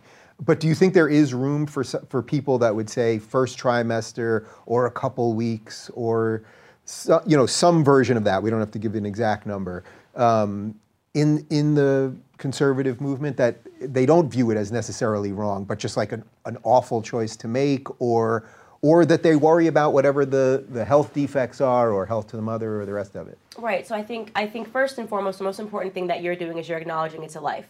that already makes things so much better. Like if the left acknowledged it was a life and taught that it was a life, abortions would decrease. No one would even be arguing about it in Congress anywhere, because abortions would magically decrease the number that it was like not even a debate, right? Because people would suddenly realize it's a baby, and it's a heavier decision because it is a baby that I'm going in to terminate a pregnancy. There's a real living thing inside of me.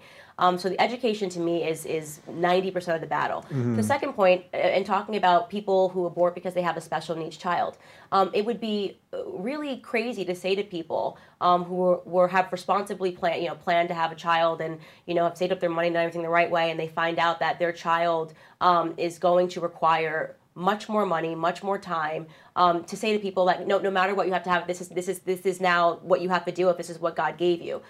Would you like to think that in every scenario people say, you know what, this is what God gave, this is the burden that God gave me, or I don't mean to call a child a burden, but like this is I guess a test or a struggle that God is putting my family through for a reason. And when people do that, it's incredible, and it's beautiful. But to expect rather that every single person is going to do that, to have the means to do that, especially when I know a person who has a severely challenged child, physically and mentally. Aside from the financial burden and not being able to afford anything, and the stress and it breaking down people's relationships and things of that nature, their biggest fear is that when they're done taking care of their child, no one else will, that their child is going to a system.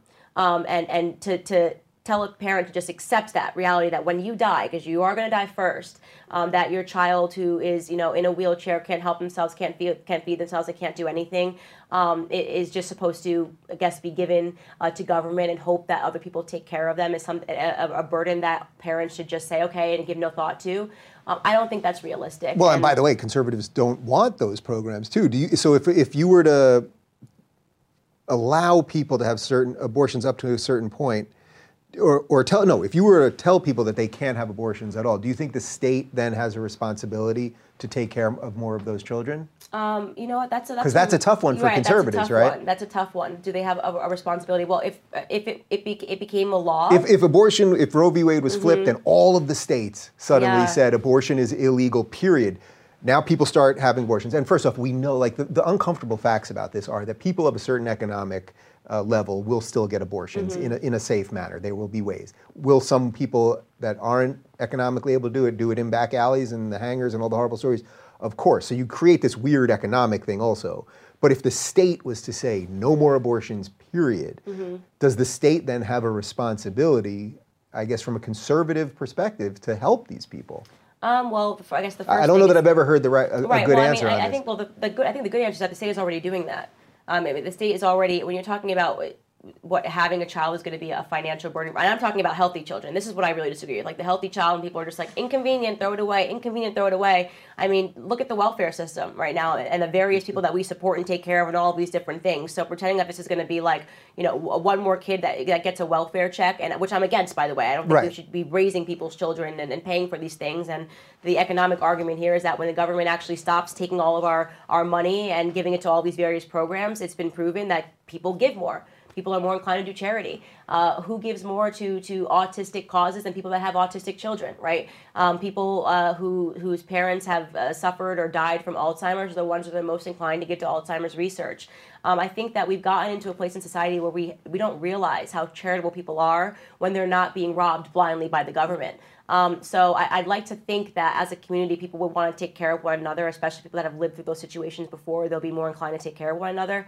But that's a way bigger question that requires more thought of, like, if you start forcing people to have special needs, children, if they were going to abort it because not even special needs children. If someone just wanted to have an abortion and the state said you can't, and then they force that person to bring the baby to term, what is the state's responsibility? So it's not. It could be someone with. Typically, you have children that grow up in group homes. Children that give. So it's happening already. It's already happening. Yeah, that's already built into the system, because there are tons of people who just morally don't want to have abortions. There are tons of children that make young girls who make that decision, and their stories are just not covered. I knew a girl who I worked with when I was interning at Vogue, and she had already had a child, and she gave it up for adoption.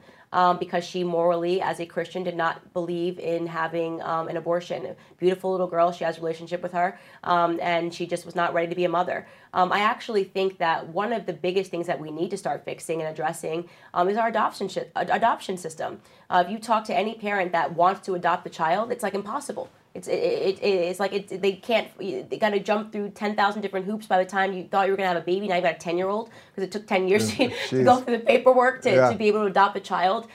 So that would be, I think, an area of interest for me, is looking at what is the system if you want to adopt a child, and why is it so complicated when we know that there are tons of people that are having children, healthy children, that necessarily don't know if they want to take care of them. What do you say to all the people that are like, oh yeah, it sounds right, you should just stop all the programs and stop the food stamps and stop the government assistance and the subsidized housing and Section 7 and blah, blah, blah. Yeah, it sounds right, you should just stop it, but you rip that Band-Aid off and then all hell breaks loose. We've talked about this a little bit before, because that's where I always see people say, she just doesn't get it. You know, these people are going to suddenly be all out on the streets at once.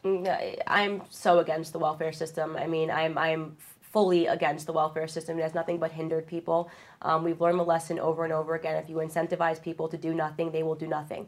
And that is exactly what the welfare system does. It needs to be revamped. It needs to be corrected. I mean, rip it off like a Band-Aid. Probably the best, because if people know nothing's there to support them, they're going to figure it out. That is human nature, right? If you know that a check is not going to come, you're going to figure out how you're going to eat. Right. I've heard people say, well, over a course of a year, you could slowly keep reducing benefits. But I suspect that most people, just because it's human nature, it has nothing to do with skin color or anything else, will still keep the same habits, thinking that at the end, it will start coming back again, because that's what the government always does. You know what I mean? So? Yeah. I think if you slowly take it away, that people actually won't change their habits, really. I think they would. I think they would. And I say this as somebody who has I was giving you the argument for rip it off, because it almost seems like the shock and awe is almost the only way to do it. Yeah, I guess I was misunderstanding what you were saying there, because what I was saying is that if you said to people when they went on welfare, you only got it for 1 year, and that's it, it's over, they would have in their head that timeline. I got 1 year, I got a little bit of playroom, and I got to get off of welfare. Yeah. The problem is that it's perpetual. And that's what I mean. It's almost like it's gone on for so long that they wouldn't even believe the government would ever stop it. Right. So like you get the paper, and the paper says, well, guys, starting today, we've been doing this for 12 years, but every month we're cutting, 10% till it's gone. Right. They'd just be like, nah, it's not happening. Right. And then most likely the government caves, because people will politicians get on TV, and then you see what they're doing to these mean people. They're doing to these people. It's the mean Republicans. And yeah, it's got to be something that someone does in their second term. You know what I mean? Sorry, nothing you can do here. It's just happening. Yeah. But there definitely needs to be just a complete revision of the welfare system as it is. And I'm not saying that there aren't some people that actually have legitimate claims to health. It's just I'm saying that maybe there's not some people that have legitimate claims to needing an abortion for medical emergencies and things of those nature. But when it becomes the norm, the overwhelming majority of people are taking advantage and making horrible decisions and placing a burden on people like me and you, who get up and have to work every single day and somehow have to support their lifestyles every time I have another baby, I get another check. That's incentivizing bad behavior. I'm just going to keep having babies, knowing I can't afford them. That's the whole reason I'm on welfare in the first place. But knowing that the government will give me more and more money, it's just honestly, it's just human behavior. Doesn't it also strike you as like a sort of very dim and depressing view of what humans are? That unless the government forces us to do things, we'll never do anything good for people. You know what I mean? Like there are charities that I give to that I don't run around screaming about, or I try to do some good things in my life and treat my employees right and the rest of it, because I believe that it's on you. Versus like these people that think if we don't demand that the state does everything, no one will do anything good. You're actually saying much more about yourself than you're saying about people in general. Right, and they're wrong. I mean, you can literally look at when the taxes are lower, Americans give more. When the taxes are higher, Americans give less, and that's because they're having their own money taken away from them. So they can think that all they want, but they're fundamentally wrong. And I don't think that the majority of them even think that, especially not the leaders and the politicians. I think that you just, especially on the socialist side of the argument, and the Bernie Sanders and the AOCs, I think they genuinely just want power for themselves, and the best people to make a plea for power are people that are impoverished and don't have that self-confidence to believe in themselves.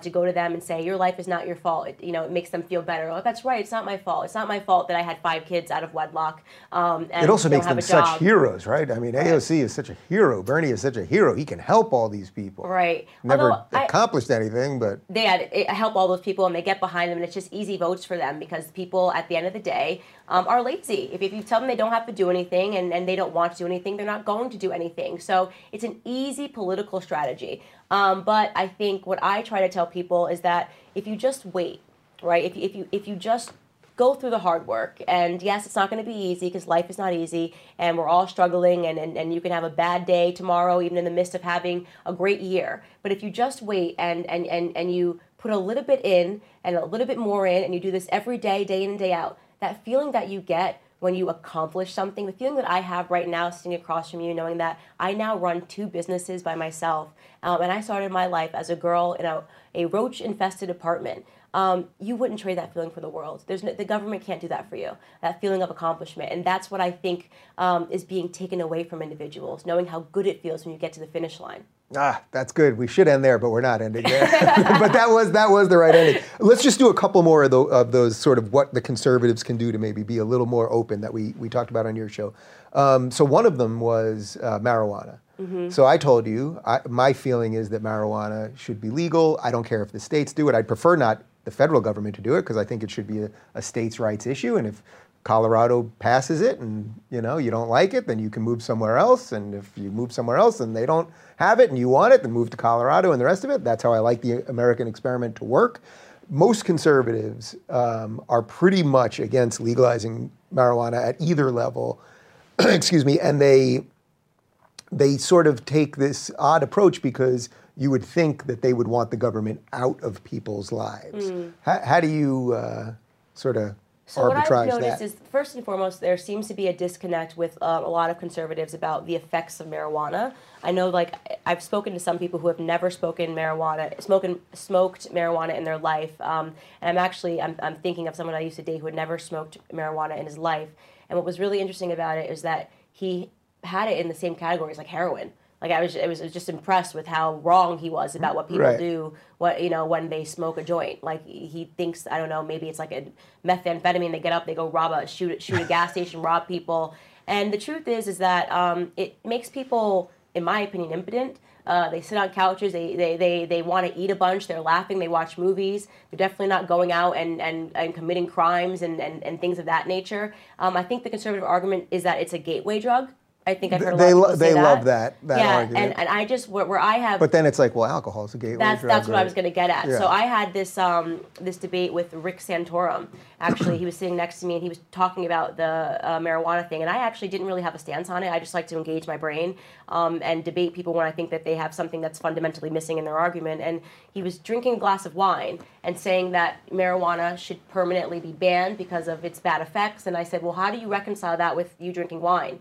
And I go years in and out of not drinking alcohol. I'm not drinking alcohol this year. Didn't drink alcohol when you met me. You had one good year in there, though. My wedding year. You can't not drink during your wedding. We had a good time. You can't not drink when you're getting married because everybody gives you alcohol. It's the only gift you get for a whole year until you get married. But so I'm saying that I'm seeing him drink this glass of wine, and I'm wondering how he's reconciling it. And he says, oh, well, this is different. And I will, well, tell me how it's different. Well, alcohol, it's different for me if I'm drinking alcohol in my house. And I'm like, well, that's exactly their argument for smoking pot. And I said, and actually, if you want to talk about having a worse impact on society, alcohol causes way more deaths.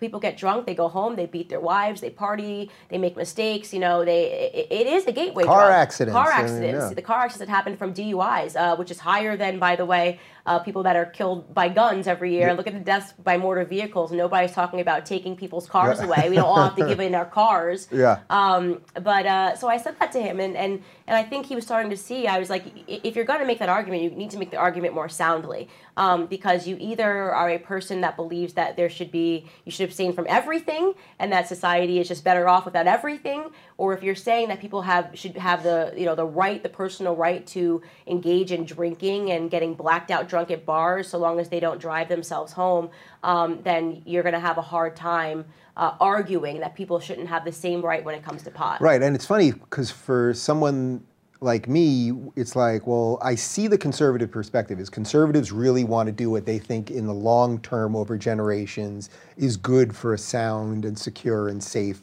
society. I'm not saying marijuana is for it or against it. I mean, I've told you I smoke weed maybe once a week. I watch The Simpsons at 11 o'clock and I pass it on the couch. I don't hurt anybody. I have never robbed a bank on weed.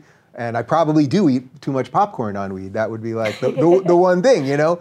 But so I understand their argument of like, but if you just tell people that this is okay, then they'll go, oh, something else is okay or this is okay. But you can't stop human nature. And for the same people that don't want to legislate a lot of stuff, I think it's just a dangerous spot to be I don't in. smoke pot, and I say to people, I would recommend people not smoking pot because I think it kills ambition. Like some people are different, you know, people like you are like, I can smoke and go to bed and get up and do what I have to the next day, but I think overwhelmingly it kills ambition.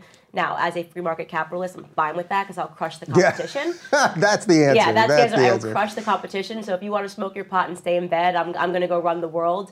But yeah, I think it's hard. I think it's really tricky, and I understand that argument of like, well, then they'll be looking for the next thing. They'll be looking for the next thing once you say that's okay, and that's true. But I just don't see how I could make a sound argument when people are okay with drinking alcohol. So you would basically kick it to the states, which is sort of where it's at right now. And then there's the other argument where I said to him, and by the way, I was just saying this for the sake of arguing, you know, because I just like to debate ideas. I said, do you think that legislating did it stop people from smoking pot? It didn't actually. It didn't. I don't know any person that I went to college with that did not smoke pot. So when it was illegal, it wasn't like people weren't doing it. Right, and the funny part is now, I don't know if there must be some studies on this, but now that it's legal by states, like I doubt many more people are smoking weed because it suddenly got legal. Right. Because it was so ubiquitous everywhere, you could get it anywhere. So I don't think suddenly somebody was like, well, it's legal, I'm going to smoke pot. That's right. Everyone that I knew was smoking pot before it, and by the way, most of them ended up stopping at a certain age, and because it became legal, didn't make them go, oh, well, now I'm going to go out and do it. Yeah. So it's like, you know, when I first drank, I wasn't 21 years old.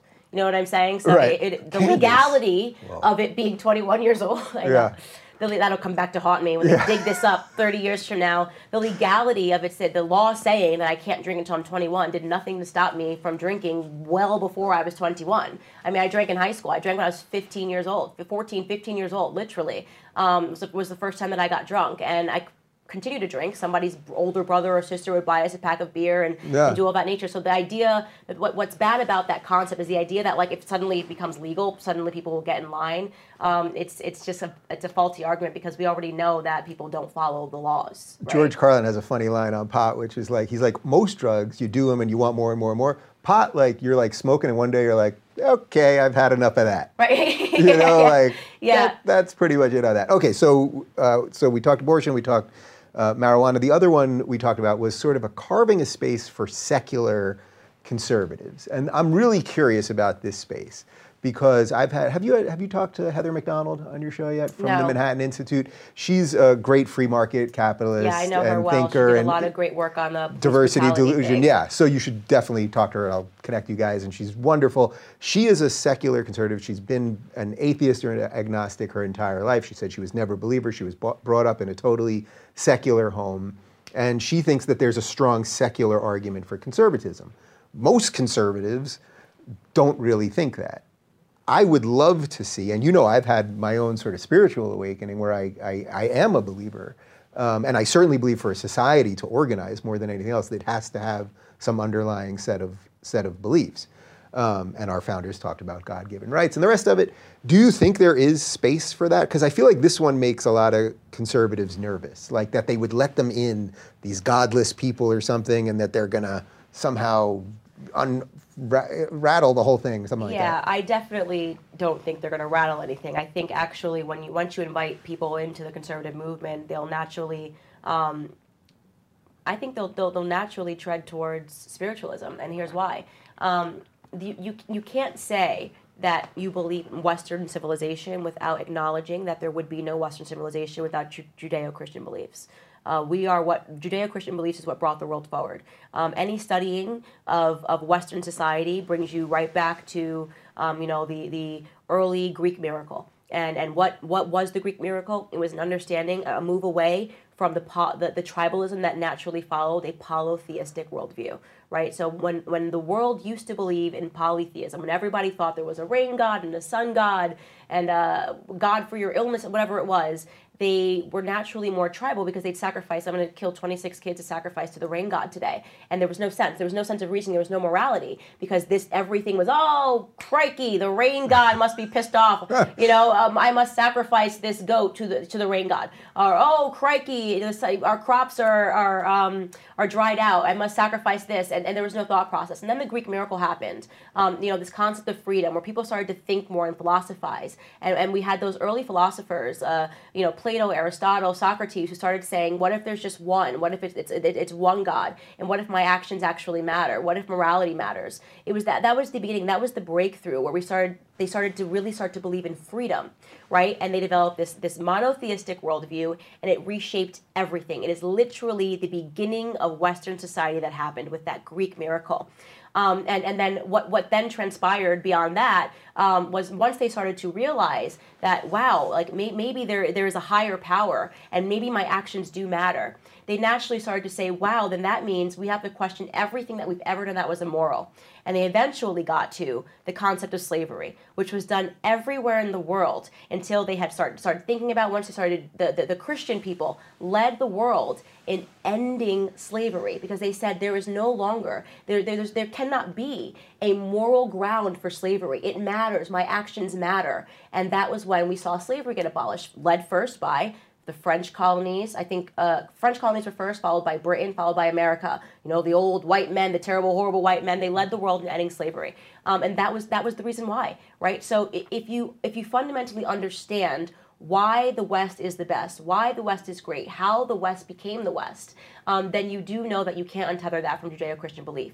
So I think that it's you invite them in, that you can be atheistic and you can be conservative, right? But if you really understand what you're trying to conserve, right? Mm-hmm. When you start doing the work, which I had to do, which is like, I know that I'm conservative.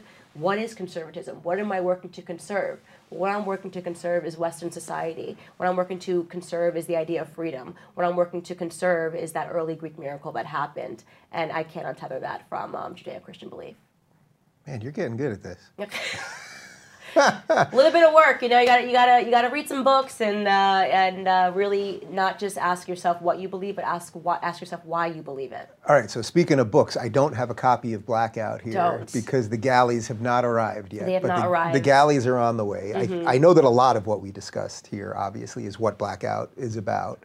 But what maybe did I miss, or should we hit on, or whatever else? So Blackout for me, I really wanted to first and foremost lay out my personal story. There's been a lot of conjecture about where I came from, how I became conservative. Is she a fraudulent conservative? And all of that craziness, because people don't realize that I just was apolitical, if anything else. So to be clear, you're not some sort of secret agent. No, remember, you really have been there through all of it. I've been there since the beginning. I mean, the YouTubers, like, digesting my entire life, saying, like, she must be a plant, like, I mean, a Soros plant. I'm like, I've never even voted. Like, I literally, prior to getting into things, I genuinely just was not politically inclined. Yeah. And I just thought I had to be a Democrat and thought I had to be a liberal. And, looking in the retrospect, I realized how foolish that is. That I didn't realize that everything that bad happened in my life was really routed to bad policies and bad politicians. But I wanted to first lay out just my personal story. The subtitle of the book is How Black America Can Make Its Second Escape from the Democrat Plantations. And I do believe, I say this all the time, people get upset, that Black Americans are still enslaved today, that the left just got smarter and they realized that you can't enslave people, their bodies. You can't have Black Americans on the plantation anymore, but you can still have Black Americans doing all of the work for you and reaping no benefit.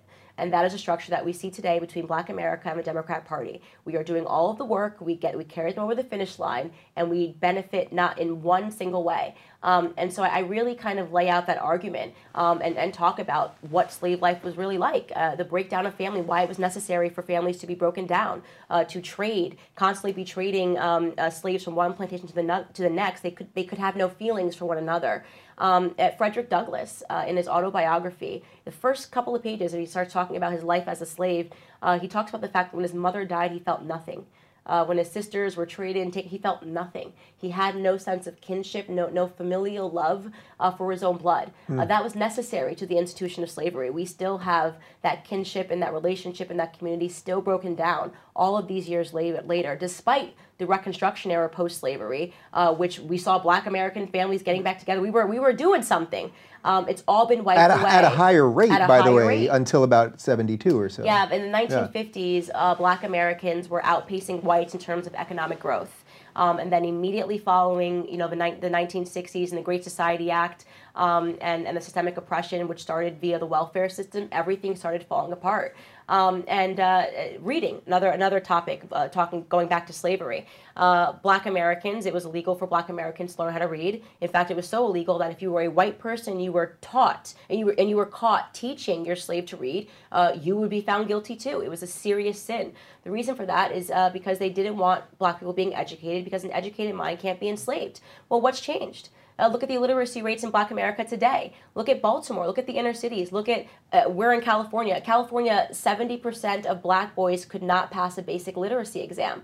Nobody is talking about that. You have politicians that are standing on stage saying that all they care about is Black Americans. They're not talking about everything that is harming Black Americans today, everything that is recreating the very same plantations that we came from. Did you catch that brilliant line that Bernie had in one of the debates, which is he's not only so pro-marijuana that he wants it to be legal, but he also wants to have black business owners owning Black marijuana shops in Black communities. I did not catch that. And again, I say this as someone that's pro-legalizing weed, but like we're going to incentivize Black people to own Black marijuana shops in Black communities.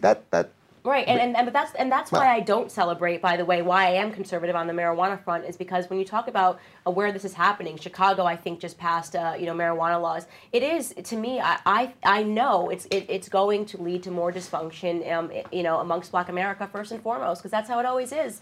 It's what is it about progressive policies that always leads to progressive results for the Black community first and foremost, and so I am loath to be smart enough to see the debate between alcohol and marijuana, so that I can't firmly say no to marijuana. But I have a thinking brain, and I just don't see how conservatives can make a sound argument against it at the moment. What else has to happen for the Black community to break? I'm going to guess, although I don't have the book yet, that at the end you either make some predictions or you tell people what tools they need to really break out of this. Yeah, it's not even about making predictions, and I have my own personal predictions, but I definitely am not doing that in the book. I'm giving Black Americans a guide. I'm giving Black Americans an option, the same option that I saw before me when I started waking up, and I'm having this conversation with you. You can have the option to accept this victim narrative, right? You can have the option to say, I accept this diagnosis of cancer, even though I feel fine, walk fine, and have been living fine my entire life. I accept that it's terminal illness, and I'm going to live like I'm going to die any moment. Or you can develop a different perspective, and you can develop a victor mentality, as I say. Forget the victim mentality, develop a victor mentality. Look back at your ancestors. Look back at your grandparents. Look back at what they did, what they lived through, the seeds that they planted, so that you can afford to be in the circumstance that you are in today. If you are a Black American and you are breathing in the United States today, you are the luckiest, among the luckiest of Black people that have ever lived anywhere on the face of the planet. That is an incredible statement. All of human history, the luckiest Black people that have ever lived on the face of the human planet are the ones that are living and breathing in America today, okay? If you understand that, and you should understand it by simply saying, where would you like to live in Africa? For all that hoopla about, they took us from Africa, find me a Black American that will tell you they want to move back to Africa. I will, listen, right now. Or Europe. Why is it no? I'll book the flights for them. Right? For any person that says we were stolen from our ancestors, I, Candace Owens, am pledging that I will book the flights if you renounce your U.S. citizenship for you to go live back in Africa. You want to cap this at maybe at 10 people, just in case people are punking you? There's none. We did this. We did the same craziness with the Trump. I hate America. Everyone offered them money and flights. I think you might have. Don Jr. might have. Nobody took the bait, right? Because they know America is the greatest place they could possibly live. And you know what? If someone takes you up on this, I'll guarantee one first class upgrade. That's amazing. I will do that. There we go, right here. I will do that. One first-class upgrade to go to America, but you have to renounce your citizenship to America and move to Africa. If that's really what you want to do. And look, you look at Africa today. This whole concept that we were taken and we were kings and queens, like this weird myth, like this Disney story, this Disney fairy tale that we were all running around kings and queens and enjoying the crops and the fertile land and all that we had, and then evil white men came with their guns. And wait, you're telling me Zamunda's not a place? This is really what the story has come down to. Yeah. When in fact, we were sold by our own ancestors. We were already living in terrible situations. We were already slaves. We were already being enslaved. We were enslaved first by the Arabs. The Arabs were the first to enslave Africans. And we were sold for things as meaningless. Talk about how tribal their society was. We were sold for jinn. We were sold for mirrors. Imagine Africa. Look, a mirror. Oh, I'll take 20 of my strongest men. Thanks for the mirror. Take 20 of my strongest men. These are the reasons that we were sold. This is how tribal and how backwards their society was. Take ownership of that. Take ownership of the fact that when you look at human history, and when you look at all of the horrible things that have happened, nobody's guiltless. Least of all, people that are in Africa, because today the slave trade still goes on. The slave trade still goes on in the sub-Saharan region, the very same region that Black Americans descend from. They are still being enslaved. They are in a midst of a nasty civil war. There is child slavery. There is there's child labor. There's people that are being sold to sex rings. And this is the situation of child slaves in Ghana today that are working along Lake Volta. Something like 30,000 of them. CNN actually did a report on it last year, because one of them had escaped, and he talked about how they would be beat. And he said he was beat so bad that he wished that he was never born if they were caught trying to eat the food. This still goes on in that place that you keep glorifying, that you keep pretending that the worst that ever happened was that our ancestors were brought to America.